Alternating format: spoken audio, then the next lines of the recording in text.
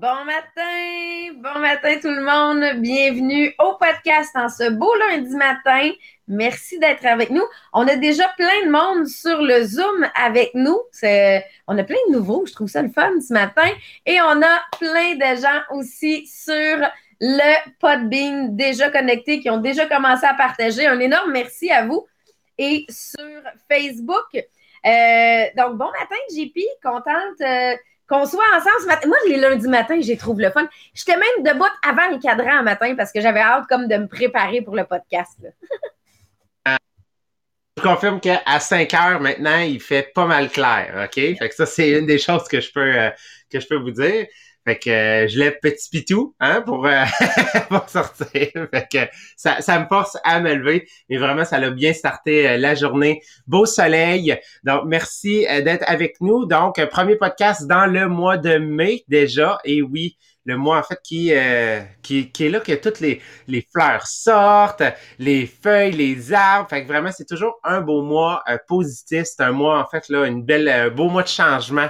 Donc, dans l'année. Fait que merci d'être là avec nous. Donc, vous le savez, Sabrina et moi, on couvre vraiment, dans le fond, là, la partie sur les objectifs, la vision. Mais là, en ce moment, à l'intérieur du livre qu'on est en train de couvrir, les 5 grands rêves de vie, on est vraiment dans la portion, en ce moment, sur le leadership.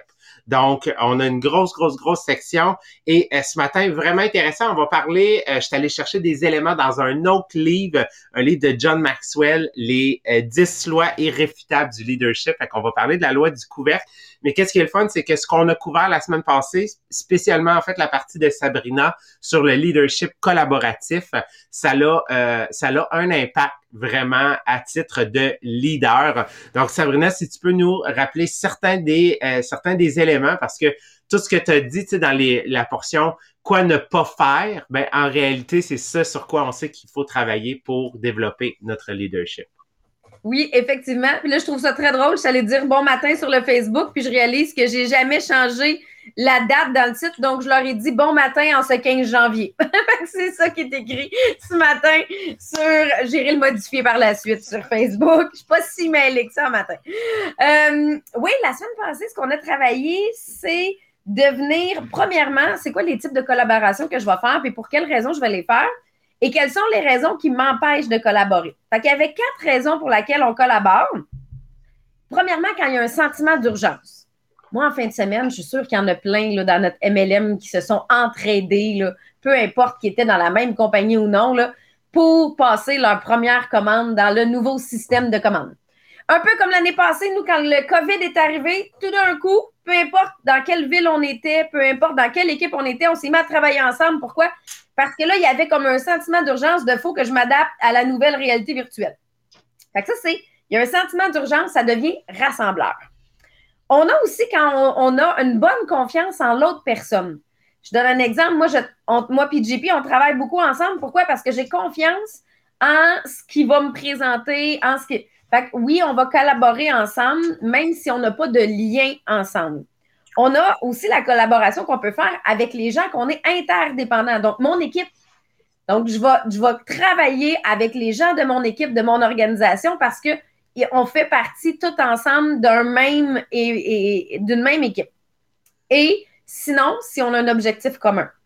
Parfois, avec un objectif commun, peu importe d'où on vient, peu importe, juste parce que là, moi, j'ai vu les affiches proches de chez moi dernièrement, les corvées communautaires pour un village, là, je ne sais pas si vous avez ça partout, là, mais où on vient nettoyer une fois que la neige est partie, là, ben, sur les terrains publics, ben, ça reste que c'est juste parce qu'on a un objectif commun d'avoir un bel environnement que les gens vont venir le faire ensemble parce qu'on n'a pas de lien autre que ça. On a, par exemple, qu'est-ce qui nous empêche de collaborer? Et souvent, ce qui nous empêche de collaborer, c'est une recherche excessive d'autonomie. Ça, c'est là, je suis capable tout seul, comme un enfant. Donc, je veux être la personne qui est capable tout seul. Ça, il y en a beaucoup. Ça veut dire qu'on est en train de travailler notre leadership. Puis, c'est des phases, hein? On le sait, je le dis tout le temps, JP, le leader que j'étais à mes débuts et le leader que je suis aujourd'hui, c'est vraiment pas le même. Moi, je suis capable tout seul. J'apprends aujourd'hui à déléguer davantage. Ceux qui vont être méfiants des autres, Je veux pas travailler en équipe parce que je veux pas qu'ils prennent mes idées puis qu'ils vont pas rien m'apporter. Ça, c'est vraiment le je truste pas la personne en face de moi. L'autre point, par exemple, des fois, c'est qu'on a un doute en nous. Un doute en nous, c'est quoi? C'est, ouais, mais moi, là, si je travaille en équipe, j'ai comme rien à leur apporter. Mes idées sont pas nécessairement meilleures. Vous comprenez? D'avoir le sentiment d'imposteur. Merci, Dani. Ça exprime bien. Mais ça va m'empêcher de collaborer, donc va m'empêcher de grandir. On a aussi le besoin de reconnaissance. Parce que si tu travailles toute seule, tu es sûr d'être la personne à avoir la reconnaissance. Si tu travailles en équipe, ben c'est pas toi qui vas avoir la reconnaissance ou pas tout ton travail à toi. Fait que ça aussi, des fois, c'est de venir travailler sur le OK, est-ce que je fais ça toute seule parce que je veux être reconnue? Et le dernier, c'est de ne pas aimer s'entourer de nouvelles personnes. Tu sais, on a l'habitude de travailler avec les mêmes personnes, c'est juste que les mêmes personnes amènent les mêmes idées. Donc, d'apprendre à élargir les gens avec qui on travaille pour avoir de nouvelles idées. Fait que ça, c'est quand même 5 points sur lesquels on a tous à travailler à un certain moment, à un certain niveau, qui va nous amener à développer notre leadership. Puis là, aujourd'hui, justement, ce qu'on regarde, c'est comment développer notre leadership et aider les gens dans nos équipes à développer leur leadership aussi.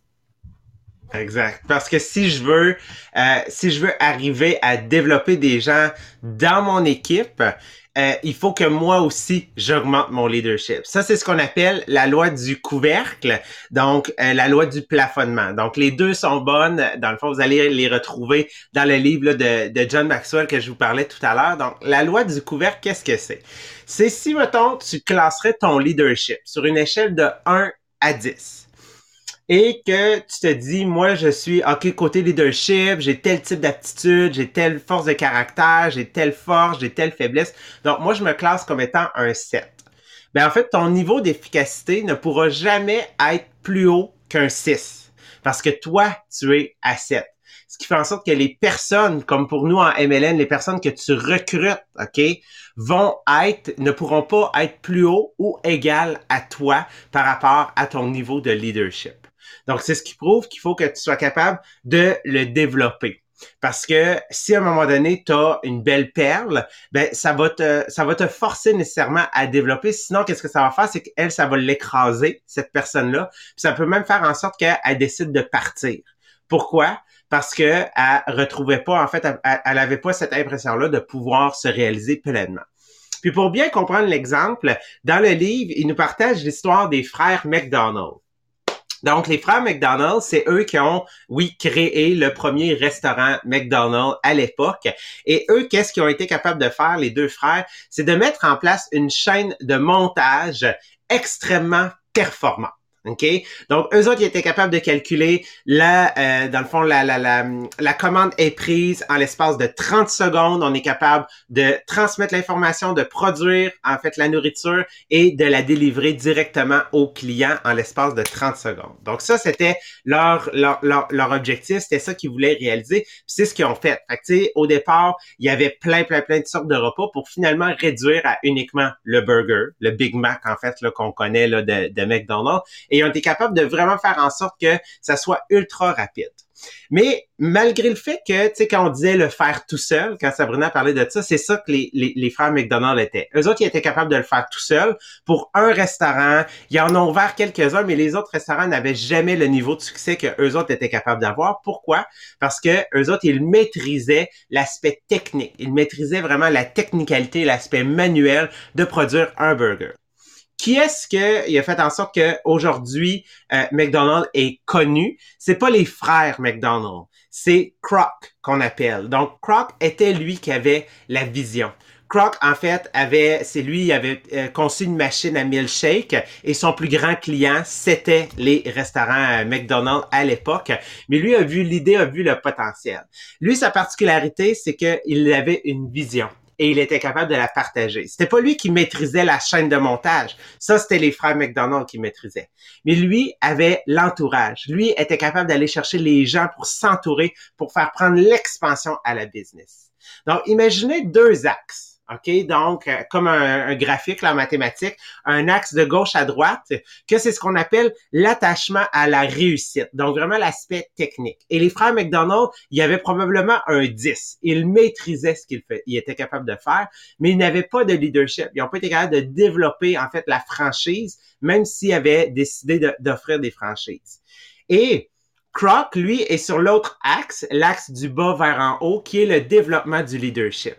Et comme il a su combiner, même s'il ne maîtrisait pas tous les aspects techniques, combiner la maîtrise des frères à son leadership, ben automatiquement, leur niveau d'efficacité était à son meilleur. Et c'est vraiment lui qui a fait en sorte d'amener la business à des millions, puis aujourd'hui, on le sait, ça vaut des milliards, alors que les frères McDonald, à eux seuls, ont jamais été capables d'empocher plus que 100 000 $ de profit. À l'époque, c'était énorme, mais sachant qu'aujourd'hui, tu sais, Kroc a été capable de l'amener à l'époque à des millions, puis aujourd'hui des milliards, ben vraiment, on voit que le leadership a vraiment son impact. Fait que comment est-ce que je suis capable, moi, de prendre conscience, mon niveau de leadership, il est où? 2 exercices que je veux que vous preniez le temps de faire. Donc, premier exercice, qu'est-ce que c'est? C'est de lister vos 10 objectifs, vos 10 grands objectifs. Si vous êtes dans un programme de conditionnement, ça tombe bien parce que dans tous nos programmes, on vous demande de lister c'est quoi vos objectifs pour la journée, pour la semaine, pour le mois. Il y a même dans un des programmes qu'on demande en fait de lister vos 10 objectifs pour l'année. Donc vraiment de lister vos 10 grands objectifs à vous que vous voulez accomplir. Et ensuite, vous allez les mettre en ordre, OK? Donc, vous allez mettre les objectifs que vous avez besoin de personnes pour accomplir en haut de la liste et les objectifs que vous pouvez accomplir tout seul en bas de la liste. OK? Donc, vous prenez vos 10 objectifs et prenez le temps de les analyser, là, de les regarder combien j'ai d'objectifs qui sont dans la catégorie que j'ai pas le choix d'avoir de l'aide de personnes qui m'entourent pour les accomplir. Première des choses. Deuxième exercice, c'est de prendre 4 sphères, OK? Et de vous analyser. Donc, les 4 sphères, c'est 1, la relation, les relations que vous avez. 2, la planification et la réflexion stratégique. 3, la vision. Et 4, les résultats. Donc, tu prends ces 4 sphères-là, donc relation, planification et réflexion stratégique. En 3e, la vision. Et en 4e, les résultats. Et tu vas faire une auto-analyse de toi-même. Tu vas te classer sur une échelle de 1 à 10. 1 étant, c'est quelque chose qui est absent en ce moment pour toi au niveau du leadership. Et 10, c'est que tu maîtrises cette sphère-là. OK? Et tu vas te classer de 1 à 10 pour chacune de ces 4 catégories-là. OK? Donc, tu te donnes une note. Et après, tu vas aller demander aux personnes de ton entourage. Donc, à qui est-ce que tu vas demander de te classer sur ces 4 éléments-là? Ton conjoint, ton boss peut-être, tes collègues de travail, tes partenaires d'affaires, tes collègues. Donc, tu sais, tu vas vraiment aller voir des personnes, des amis, mais tu sais, pas un ami qui est là pour te flatter le dos, mais qui est là pour, en fait, être le vrai ami puis te dire les vraies choses, OK? Donc, tu vas aller les voir et tu vas leur demander de te classer sur une échelle de 1 à 10 sur ces 4 catégories-là. S'il y a un gap que eux te mettent plus bas, OK, par rapport à l'échelle de leadership, par rapport à ce que toi, tu t'es donné, ça veut dire que ici, tu as une opportunité à venir travailler et développer ton leadership. OK? Puis je suis curieux, Sabrina, par rapport à ta liste d'objectifs, donc, comment ils sont classés? Mettons, tes 10 objectifs de l'année. Puis, est-ce que dans ton top 3, ton top 5, c'est des objectifs qui nécessitent la contribution, la collaboration de partenaires pour toi? Ben, tu m'as fait réaliser, moi j'écris toujours mes 10 à tous les matins. Quels sont mes 10 objectifs? Et sur les 10 objectifs, il y en a un seul qui se fait, ben, je dis tout seul, mais qui se fait avec mon chum. Et pour le reste, c'est tout pratiquement des objectifs équipe. Puis juste le nom de mon équipe, là, il est là 5 fois. Puis les autres fois, je ne l'ai même pas. Tu sais, fait que c'est vraiment mon focus, ce sont des objectifs équipe. Et puis je réalise, tu sais, que. Ah, puis je dis 5 fois le nom de mon équipe, mais en réalité, je pourrais le mettre à plein d'autres places. Là. Fait que je vois que mon focus à moi, et pas sur mes réalisations personnelles. J'ai même pas mis mes ventes personnelles à moi. Ce que j'ai mis, c'est vraiment les réalisations de l'ensemble de mon équipe. C'est ça qui est dans mes objectifs. Fait que ça me montre que mon focus présentement, c'est ça. J'ai mis développer 10 nouveaux leaders à chaque mois. Fait que mon focus à moi, c'est justement développer des leaders. Fait que, tu sais, c'est intéressant de prendre conscience comment est-ce que vous écrivez vos objectifs, tu sais. Est-ce que finalement vos objectifs impliquent que vous ou impliquent les autres, OK? Puis, je veux dire, ici, c'est pour vous aider à faire une constatation de où est-ce que vous vous placez puis c'est quoi les opportunités.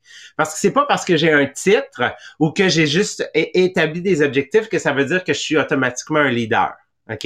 Donc, il y a des aptitudes qu'il faut développer. Donc, on a trouvé un article, on l'avait déjà publié sur le groupe inspirationnel Les millionnaires des Diamants, un article qui cite 12 aptitudes, 12 habitudes à développer et qu'on retrouve chez les leaders.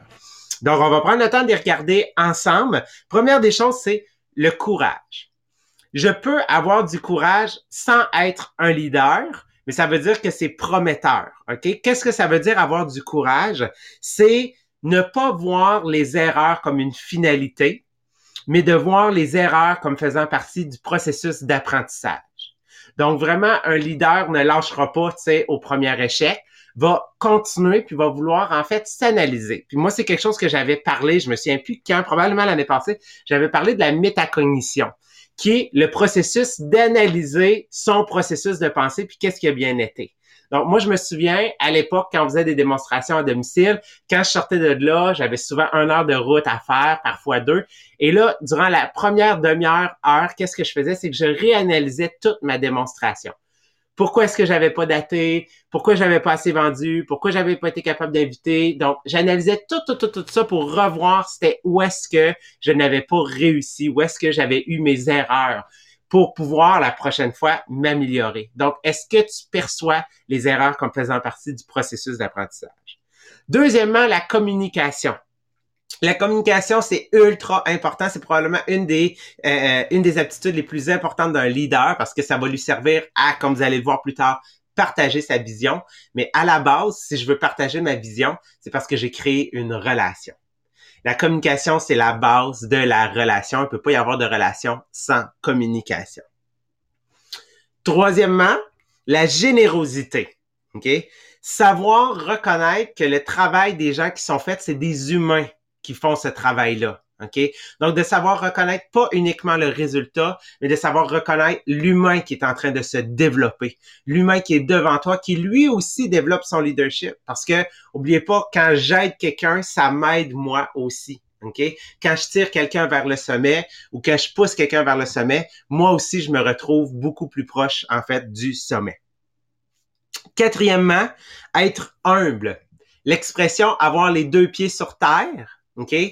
Pars pas, genre, tu sais, en peur, enfle-toi pas la tête, reste humble, OK, dans ce que tu as accompli, parce que oublie pas, les objectifs que tu as établis, ceux-là qui sont dans le top de la liste, si toi, tu veux être un leader, tu veux développer ton leadership, devraient être des objectifs que tu as besoin de personnes pour les accomplir.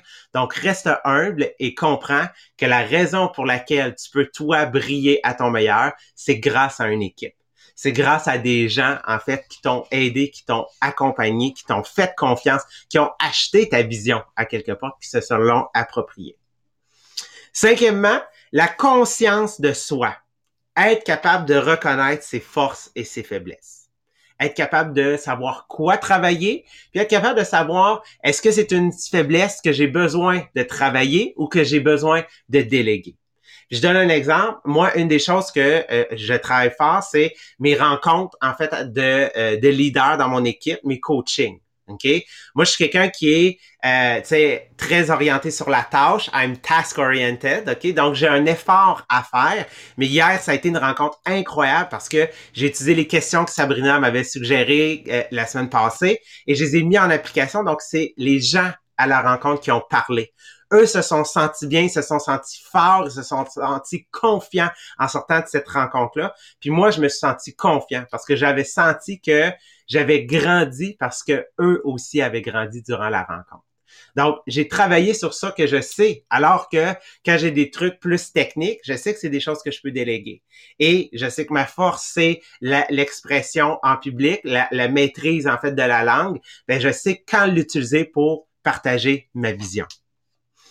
Ensuite, celui-là, je l'aime bien. Traiter les gens comme ils veulent être traités. On dit souvent, traite les gens comme tu voudrais être traité, mais c'est faux. OK? Ben là, jusqu'à un certain point, là, vous comprenez, là, mais tu sais, c'est faux de penser qu'il faut traiter les gens comme on veut être traité. Pourquoi? Parce qu'il existe des personnalités différentes. Moi, dans le spectre des couleurs, des types de personnalités, je suis un rouge, ce qui veut dire je suis un lion, OK? Même chose pour Sabrina.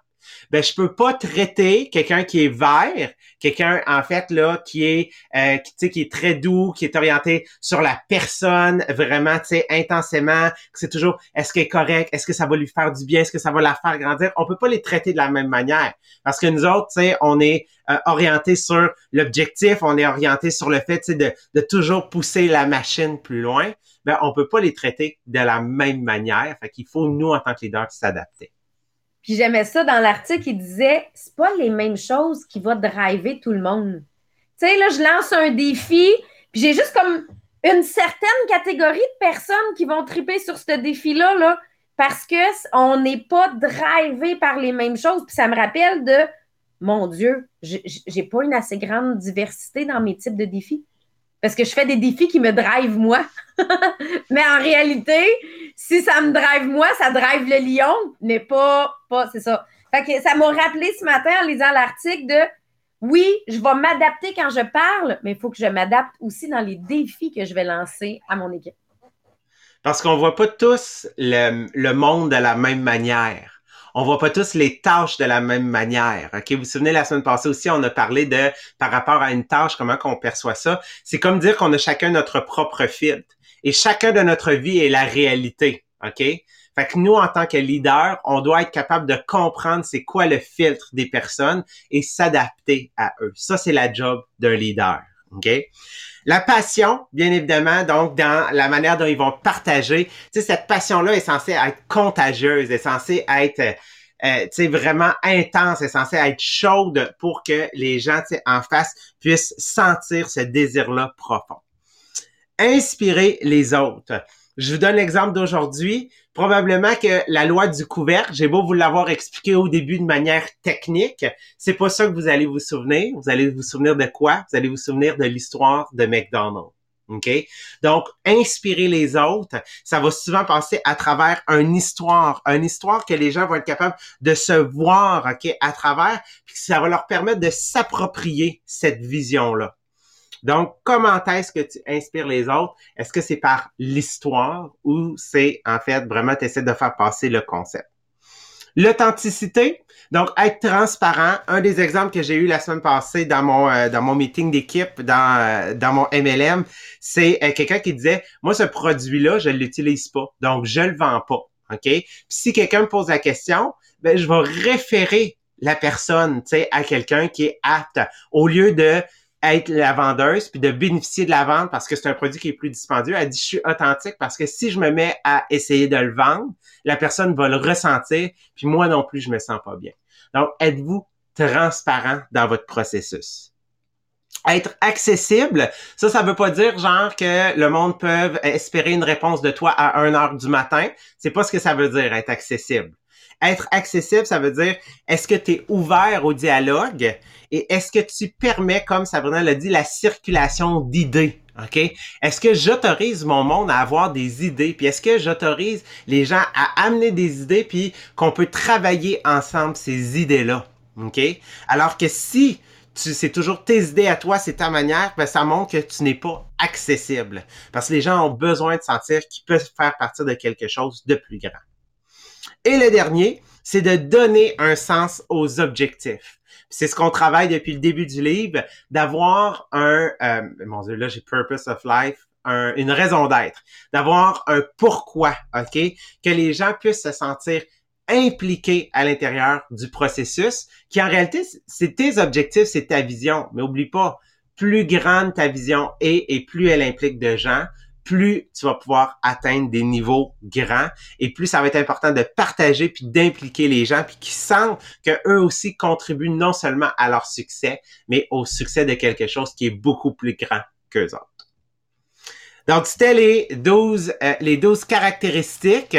Alors, Sabrina, tu sais, s'ils veulent travailler davantage, parce qu'on a parlé beaucoup de leadership dernièrement, donc c'est probablement un thème qui va revenir à l'occasion de notre conférence. Donc, où est-ce qu'ils peuvent se procurer le billet? C'est quand et comment est-ce qu'ils peuvent l'acheter? Oui, justement, là, parce que c'est dans 2 semaines, là. C'est dans 2 semaines, la conférence, et effectivement, on va travailler sur le leadership. On va travailler sur les objectifs. C'est on appelle ça un workshop. Fait qu'on travaille ensemble. C'est pas juste nous qui parlons. Vous allez travailler, développer certaines parties. Fait que c'est comme pour approfondir. Vous allez avoir le lien dans le groupe inspirationnel Les millionnaires des diamants. Vous avez le lien pour la conférence. Je vais aussi vous mettre le lien directement pour notre site de commande. Sur le site de commande, vous avez le lien pour vos billets et vous avez aussi le lien pour les programmes de conditionnement. Tu sais, je disais tantôt, j'écris, moi, mes objectifs à tous les jours. Bien, ça vient du programme de conditionnement, là. Et je vous dirais, si vous n'êtes pas dans un programme de conditionnement, faites-le à 2. À la limite, va écrire sur le groupe inspirationnel si tu cherches quelqu'un puis que tu ne sais pas avec qui le faire. Va écrire que tu cherches une partenaire pour le faire et je te dis, dans la même journée, tu vas avoir trouvé, là. Mais oui, programme de conditionnement et les billets pour la conférence, les 2 se trouvent sur notre site ou dans les annonces du groupe inspirationnel. D'ailleurs, l'article d'aujourd'hui se trouve aussi dans le groupe. Donc, là-dessus, je vous souhaite une super belle journée. Je tiens à vous remercier pour vos partages, pour vos présences ce matin. C'est un super beau matin. Et on se voit demain pour la suite encore. Vraiment, on va continuer à travailler le leadership. C'est vraiment axé sur ça pour ce livre-là, mais le leadership avec nos rêves. C'est ce que j'aime de ce livre-là. Donc, je vous souhaite une belle journée et on se revoit demain.